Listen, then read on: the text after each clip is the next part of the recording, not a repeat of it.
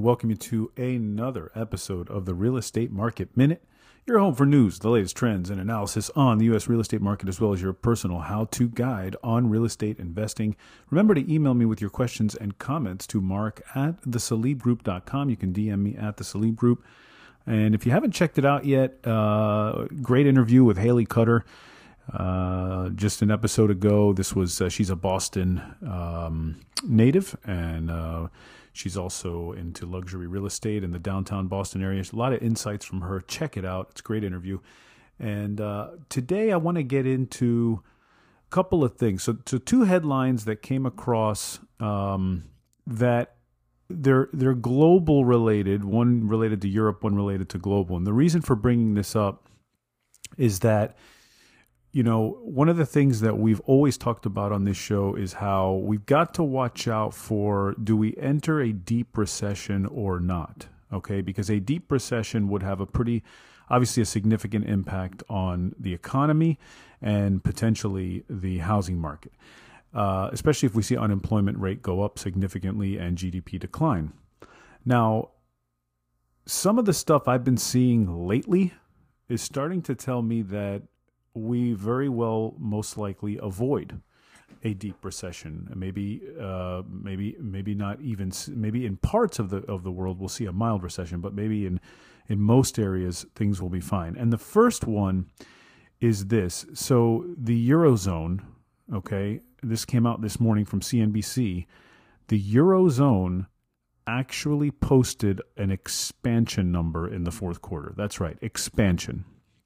So the expectation was a negative GDP. However, instead, in the final quarter of 2022, this according to CNBC, the Eurozone beat expectations on Tuesday, showing positive growth and reducing fears of a potential regional recession. And one of the reasons was that in Europe, okay, energy prices had just gotten so high, a lot of it due to the war in Ukraine.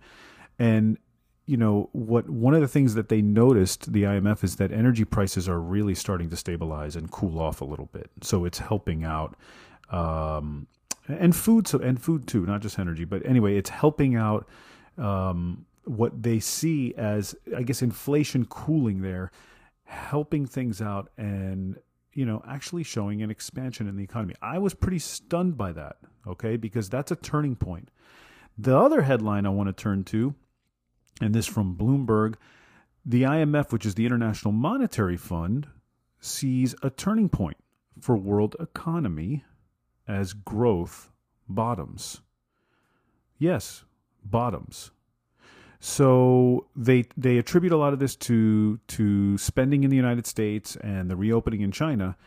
Now, when I look at those two things, and then I see the Eurozone headline, okay, this is the International Monetary Fund telling you that we actually think things have bottomed, and in fact, they went on to say they raised their growth outlook for the first time in 1 year.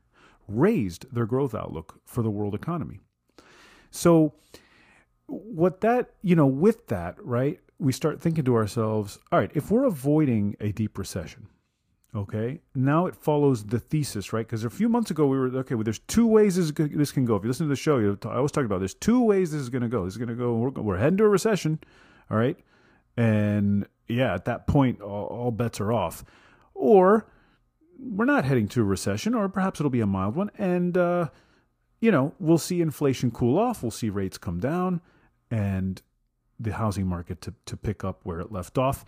It appears to be the latter. It appears to be what I always thought would be the hunch and where this would go. And now we're starting to see it in the data. And now we're starting to see a potential bottoming of this cooling off period that we had in the economy. If that's the case, you have to start thinking that housing is about to bottom too, or at least very, very soon in most areas, at which point, as an investor, you have to start thinking what my next move will be. All right.